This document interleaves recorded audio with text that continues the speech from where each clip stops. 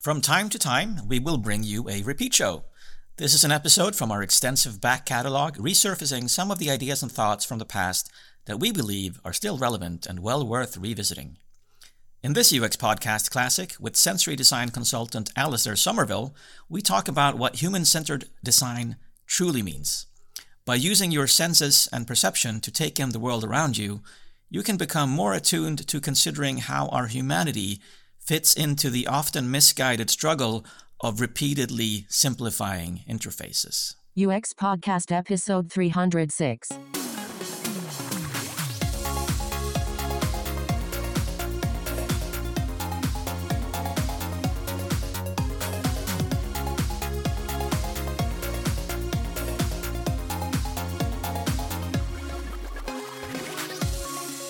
You're listening to UX Podcast, coming to you from Stockholm, Sweden. I'm James Roy Lawson. I'm Per Axbom. With listeners in 172 countries, from France to Hong Kong. And today we are talking to one of my favorite thinkers, Alastair Somerville. He's a sensory design consultant, usability researcher, and workshop facilitator. Alastair joined us for a brief interview back in episode 105 about sensory design. And in this show, we talk around human-centered design and how we as humans perceive everything through a lens, also described in the show as a threshold when experiencing the world around us. So your workshop, Alastair, was really physical, not only in the sense that we walked outside a lot, but also with the work we did with the Jenga blocks. So as you were speaking, we were arranging Jenga blocks in a way to help us understand what you were saying about spaces and the physicality of our world and how we make decisions and how we move around. It was insanely powerful. So tell us more about this thing of being present in the moment, the importance of being outside and taking in the world. Yeah, I think when the Jenga blocks were purchased for the later on in the workshop originally, in terms of using them for a model which is able to actually create a three-dimensional representation of how we perceive information and what meaning information content has, which came out of accessibility projects which I've worked on, where we've had to find a way of describing to people how there is a difference between how people with different sensory and cognitive capacities encounter and perceive information and how the actual sort of meaning exists, and that you need to be able to move the two things apart. But when I was designing the workshop and when I was looking at the necessity of having a model to talk about how a human-centered concept of human perception works, there was this issue that I was looking at a workshop where there was going to be about 20 to 30 minutes of me pointing at PowerPoint and people writing diagrams. And I knew that wasn't going to work, in a sense that it was neither going to be interesting, nor was it going to actually achieve a useful purpose in trying to guide people to understanding how being embodied in a space surrounded by information, which, I mean, the workshop was called Walking Through Information, how that sense worked. And so, given I was surrounded by 11 boxes of Jenga at the time, I began to realise that there might be a way of building the diagram out of the blocks. So it was only about the last week or two that I started shifting. So this was completely new? It was about a week or two, yes. It was completely new, in a sense that previously the diagrams had been literally just sort of two-dimensional diagrams. Actually, I mean, there are some 3D models which I worked with, and which did sort of, if anyone watches my Twitter, they will see there are 3D models which I did build, paper prototypes, but they were all too complex and they were too hard to construct during a workshop. So the Jenga, I already had it. So it was staring at it and thinking, actually, I can easily create a diagram in the blocks. And it therefore means that I can enable the participants of the workshop to build the model with me and physically see the meaning of what I'm talking about, because those are the strongest images and the images which most interested me was the images where people are looking through the thresholds. Exactly. Yeah, and the threshold you built with so you made doorways Yeah. from the Jenga blocks to represent thresholds that you And we see through. had a Lego figure to actually represent the person looking through. Yeah, So, and I thought that was yeah. it was compared to just a two-dimensional sketch. It was a very good way of making you think and understand about spaces, because this was something then that stuck up from your paper and represented literally a portal into somewhere else you look through. This idea that we're permanently moving through information, whether the information be in a threshold which is a physical doorway, and in a physical space, or whether it be a threshold which is framed as a device in our hand. It doesn't. It's all perception. It doesn't matter. But humans move through these thresholds. They look for information. They look for meaning, and they choose to go through. And again, that sort of whole idea of the figure moving through, moving across the table, moving through the spaces of information. That was what I was trying to get at, because sort of most of the way in which the two-dimensional use of post-it notes, the two-dimensional use of diagrams, doesn't truly represent a useful way of explaining embodied movement through information. And so, yes, but it was very, very late on in the process of designing the workshop that it came to me. It was also, I think, forcing us to slow down and actually take in the information, because it was like you could have walked us through it in PowerPoint in 5 minutes, basically. But it was like you talked 1 minute, then we worked for 2 minutes on the blocks, then you talked. So we were really, really focusing on what you were saying, and really by it being represented in 3D as well, really understanding it. I would not have understood it as well if you had just told us about it. Obviously, but that was an amazing experience. Actually, I'm gonna steal it. But it's one thing that was interesting. Many things interesting, but one thing I took away from looking at the workshop was how it doesn't immediately come across as something practically useful. So the exercise of like exploring spaces, when you think about your work anyway, that you're exploring these spaces and then making a 3D diagram of portals and thresholds, that didn't immediately come across as something I can apply to my work. But what I did find incredibly refreshing and enlightening was the practicing being in the moment, practicing going out and exploring spaces, so heightening my curiosity and observation skills. That was maybe a bit more unexpected from the workshop. So used to workshop delivering concrete skills, this is the thing you now apply to your daily work. Yeah, I mean, I generally, I mean, certainly with all the sensory user experience workshops and the emotional design workshops which I do, in general, I mostly warn people that no workshop anyone comes to with me will be of use to them at work on Monday after the conference. And that's fine, because for the most part, most conferences have a habit of teaching people tools and processes which are relevant to the work process and relevant to the workplace on Monday. I try to operate in a slightly different space, in the sense that I'm trying to talk to people about their individual sense of themselves, to change their sense of how they exist and how they think about how they are, in order that then they can go back and share that sense of being with other people. So it's and that's why you have these things like sending people out to just listen to the waves and kick the leaves around and all the rest of it, because for the most part people don't have time for that, because it's not part. I mean, it's a really important part of being human, and yet it's not something which is part of most work processes. So you've got to find time and work. You know, this is one of the reasons I do conference workshops. It's a good time to give people time to do the things that matter but don't have value as far as corporations are concerned. Yeah, my favourite slide from the presentation was the be like the dog. Yes, I mean, be more like the dog.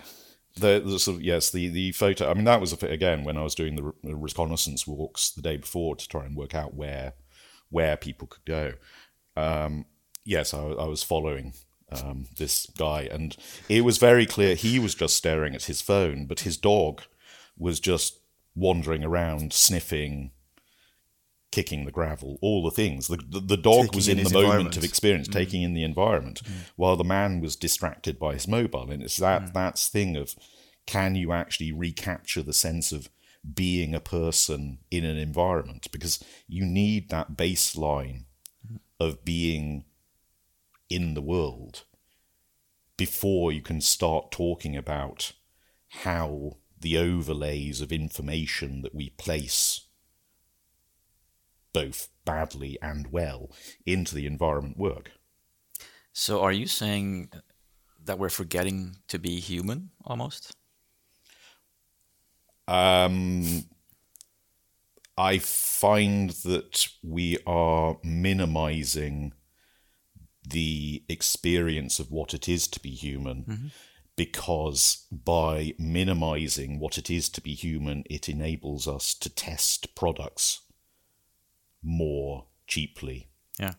Because if you reduce humans only to tool users, therefore you are able to ignore large swathes of what it is actually to be a human being. So this delimitation of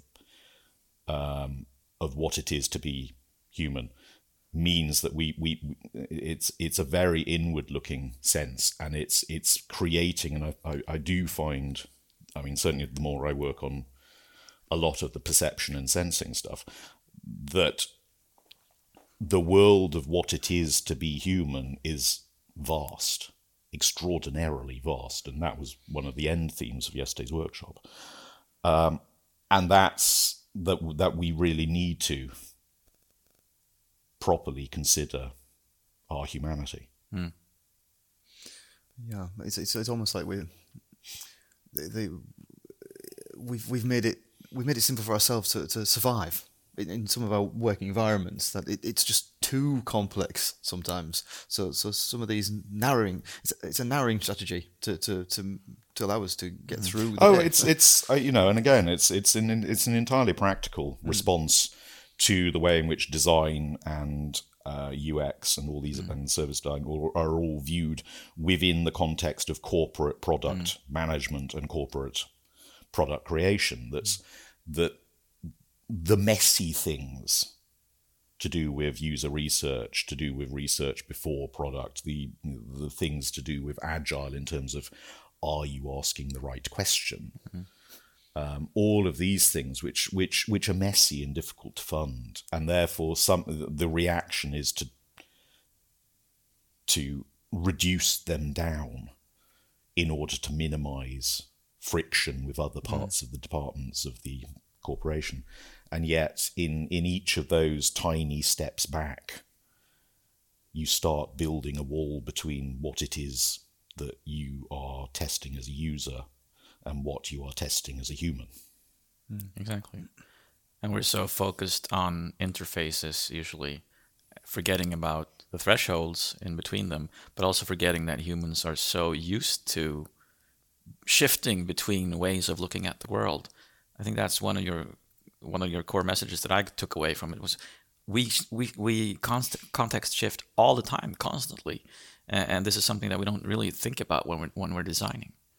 Yeah, I mean, when I wanted to reframe to the human focused and human-centered perspective on information, the reason I want to do that was because I keep seeing all of these diagrams and all of these sort of discussions of the sort of the massive complexity of information in terms of what we have both now and what we're looking at in terms of, you know, augmented and virtual realities and all the rest, and mixed realities. And yet, from a human perspective, these kind of apparently impossible situations is something that humans have done forever. Yeah. In terms of moving between that book you're reading, that daydream you're having, that walk you go on, that phone you look at, these are all switches between different forms of reality, and we choose, and we have good choice systems. We manage it. From a human perspective, this is quite normal. We adapt, we change. I was also thinking, you brought up yesterday the notion of was it hyperreality? Hypo-reality. Yeah, hyper-reality. And that made me think a lot about how we spend most of our time adding information elements, adding interface elements or information signage and so on to things to try and make them more understandable. So we're making things more to try and communicate better. Was when you started talking about hyper-reality, where you potentially take things away. So I started wondering about the future of design, that some of the aspects of future design would be maybe helping blur, so it's helping tone things down. That you would take away things to make it more understandable. Yes, I mean, I have many friends who use different forms of headphones and different forms of coloured lens, sort of analog solutions, to actually adjust their perception of the world, right. because they need to control and have a sense of control and agency over how they see and perceive the world around them, because it's too loud, it's too bright, and therefore there are many ways in which people are already doing this. To some extent, it's just that those purposes and those people, for the most part, these are people with cognitive impairments. They're not viewed. Well, they're not seen by the industry, and therefore that there is a whole behaviour area of ways in which we deal with this and ways in which we manage this, which are just the design industry is unaware of, and yet it's there, and it will become probably more important over time. Yeah. And now I've suddenly thought of an episode of Black Mirror. Oh, really? Episode of Black Mirror where they effectively use augmented reality or hyper reality to block people.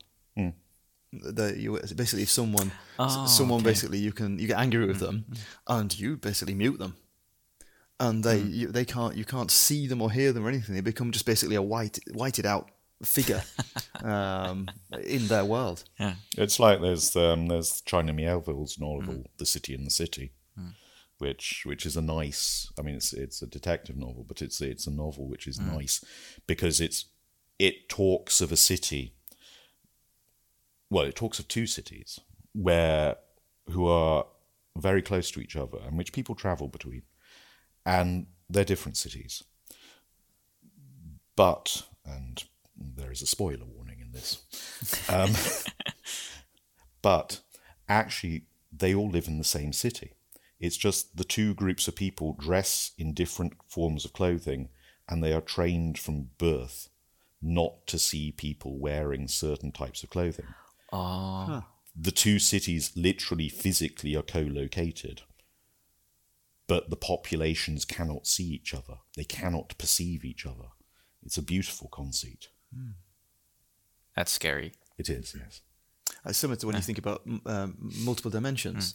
So if you get into like fifth dimensions and so on, where there can be beings existing on a dimension that we can't perceive.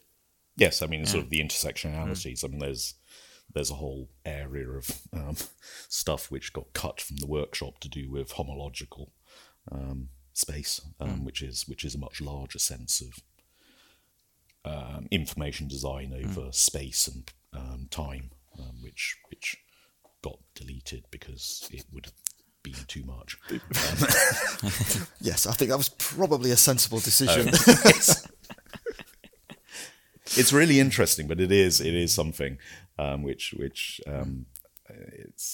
it's a way of actually reframing a lot of the way we think about information by actually really understanding how objects and artifacts move through time, And it's, but yes, too much for 3 hours. Yeah, I think so. So, in a sense, you're not part of the UX design industry, and in a big sense, you really are as well, because you're constantly being invited by the UX industry to speak. Why do you think that is? And if you put your critical glasses on, what is your perception of the UX industry? I mean, I came across the UX industry, 2013, and have been working with projects and with companies and yes, and certainly in conferences since then. I think on one level, I'm invited along simply because because I come out of sensory and accessibility design. I do have very, very strong opinions on what being human-centered actually means. And secondarily, I think it's because I'm also both willing to, and to a certain extent now permitted to, talk and workshop through subjects that have no meaningful benefit in the next 2 weeks of people's careers. And yet I get feedback from people months down the line telling me that they actually understood what I was trying to get at. In a sense that I don't want to talk about, and I can't talk about, practical process and stuff, because I don't work with I do not work in the industry in that sense. But I intersect with it enough to be able to know the sort of issues which are around and the sort of tools. And I'm therefore aware of where there are gaps, because I am from a slightly askew angle on the whole thing, and therefore I'm interested in trying to describe the spaces which look like they will be something the industry will be coming across at some point in the next 2 years. Yeah. And that's mostly what I try, and that's, I think, why therefore I get invited to do conferences, is I'm willing to put people through experiential workshops, because I believe experiential is the way to be able to make people and enable people to understand. I need people to understand the thing themselves. I can't just tell people. They need to actually live the experience to understand what the heck's going on. And then I'm allowed to do weird crap. I am permitted because I am known for doing it. Therefore, therefore there is a relationship in that sense that I can go and make people go for walks. I can have people play with Jenga in a way that many people probably are not permitted. True. Because there is this sense that the process and the tool must be concretely connected to work process as it exists now, and that very, very specific connection to it has to be locked against what we are already doing means that the industry can only move very, very incrementally forward on certain subjects. Yet sometimes you actually need to be able to bound over to be able to say, but the space you're entering is extraordinarily huge, and we at least need to have some idea of what that space might be. A lot of the time, I don't have answers on a lot of this stuff, but at least people may have a better way of considering the possibilities. I think you're actually allowing us to understand ourselves better and the world we're in better, ourselves as humans, allowing us then to make these leaps when we have to in the industry. Now we need to start looking at it this way, because now we've done this already. Now we need to start looking at it in another way. I think that lasting impression is really what I love about what you do. It's fantastic. Thank you so much for sitting down with us, Alastair. Certainly. Thank you. During the interview of Alastair, we mentioned the the wonderful picture he took and actually incorporated into his slides that about be the dog. But I want to give a bit more. I want to describe that a little bit more to the listeners. That Alastair being Alastair, he was wandering around in the area surrounding the hotel that the URI conference was being held at, and he'd spotted a man, and this was a man walking his dog, and the dog was having a really good sniff. It was sniffing everything around it. It was taking in the world that it was experiencing and giving the world time to share its experiences.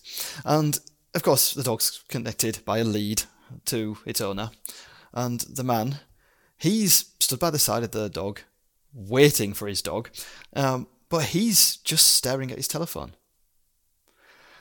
In the actual picture, you can see that there's a path. It's a gravel path. There's a curb. There's a bush. There's of course a dog. There's a small boat. There's a waterway. There's a railing. There's a rock face. I think there's a building, or it might even be. I think it's an office building in the background, or in a high raised bridge. There's a car. There's so much going on in this picture. The guy's looking into his telephone.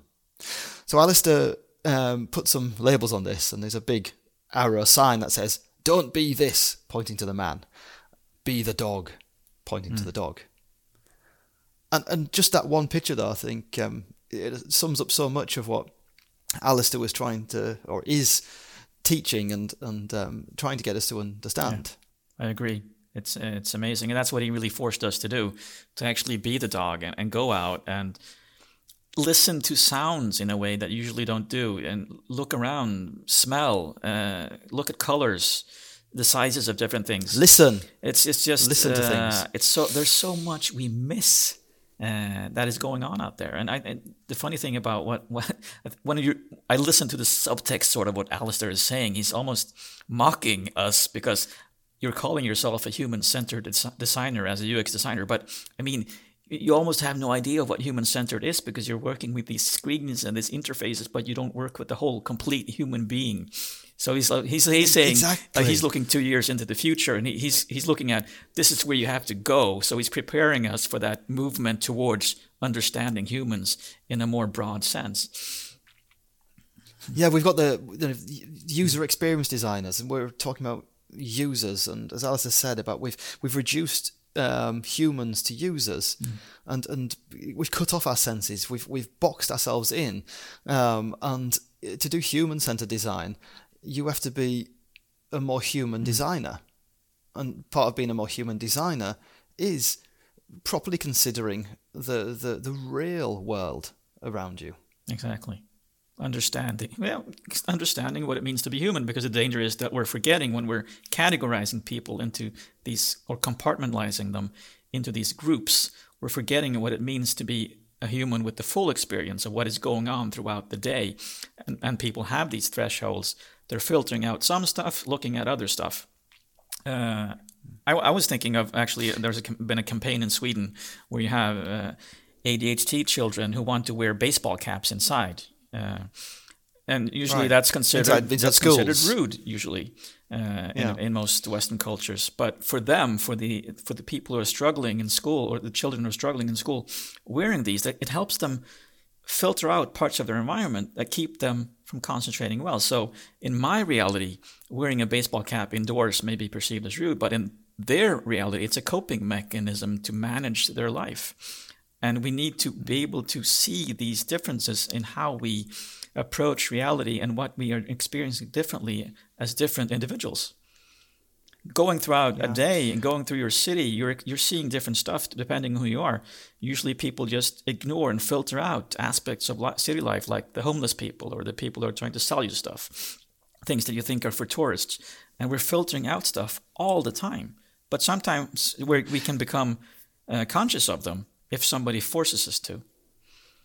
Yes, exactly. And in Alice's workshop, when he forced us to create portals, thresholds, related to a world close by to us. So then we went outside and experienced those portals and thresholds in real life. So the group I followed, we went into the hotel, went outside the hotel, but then made our way back into the hotel because we were gonna have lunch. Was the task that we tried to follow. So then each time you go through one of the portals, whether it's the door to the hotel or the door into the restaurant, and so on, you really kind of think about what happens, what information am I taking in, what information do I need at this point in order to make it successfully through the portal. Right. And there's things happening between the portals as well, and you may take up your phone, and that becomes a portal.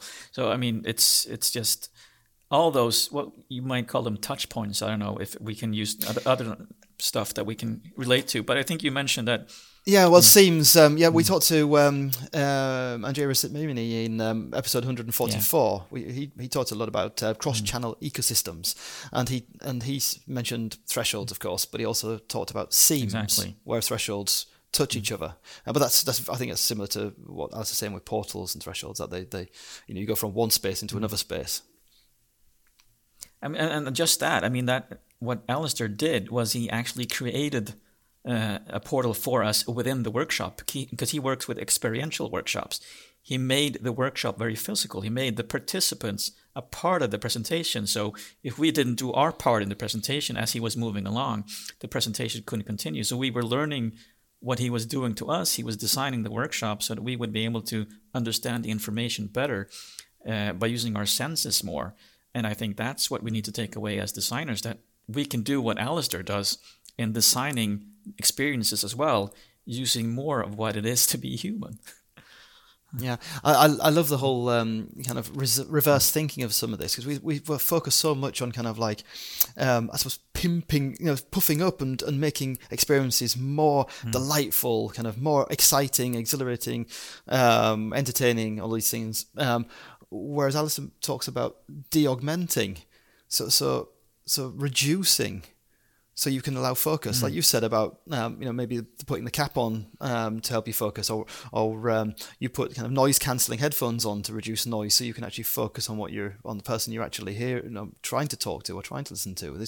There's ways in which we could work better maybe as designers to reduce noise in designs in order to allow people to survive experiences. Exactly. There's also some additional content from our chat with Alastair. We recorded a special event clip called Journey Number 6. Oh yeah, of course. Where we geek out a little bit on one of these experiential journeys to do with taking bus number 53 from the hotel into town. It's really good fun to listen to. They're obviously aware of all these problems, because there are many problems, and everybody's talking about them at the conference. Must be awful having a kind of 250 UXers and information architects at your hotel. Yeah, why do you fail to see that there is a solution to the frustration that guests are expressing? This is what interests me. Why don't they see, or why aren't they interested in solving that? Because it's now becoming just part of this experience of the hotel. Well, I mean, people become habituated to their environments. I mean, this is, when I do sensory audits for museums and visitor attraction places, one of the key things about that is taking management around the place and slowing them down enough to actually notice the things which are paining their customers. Yeah. And yet they walk through those buildings day in, day out, but they can't see it. And again, this is this thing about perception and the way that sort of human beings can delete out aggravating things if they see it enough. And so it is natural. And again, it is one of these things of actually sort of when trying to deliver and design this stuff, of really, really forcing yourself back into a state of actually being able to see stuff as a human being, because otherwise you'll begin to lose contact with why you have an endless stream of slightly aggravated customers turning up. But I think almost the saddest aspect of the variations of Journey Number 6 I've put myself through this conference is I've now learnt them. So if this conference should happen, it won't do, but it should happen to come back to this hotel next year, the journey will be completely different, because I know exactly how to take myself from bus number 53 down to the hotel entrance. I know exactly how to park my car. Those processes now have assimilated them. Yes, and that's of course the issue of adaptability and compliance of humans. That people will comply to a system even if the system doesn't make sense. So thank you for joining us today. As Per just mentioned, we will have show notes from this episode on the website, uxpodcast.com. They should also be available in your podcast client.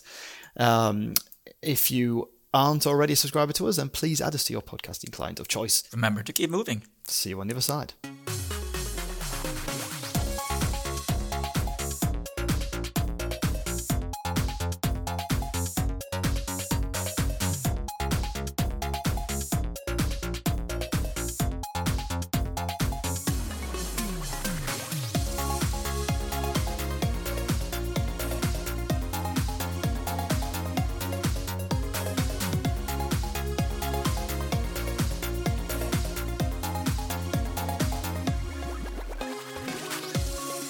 Knock, knock. Who's there? Rudolph. Rudolph who? Money is the root of all evil. Oh, it's not even Christmas.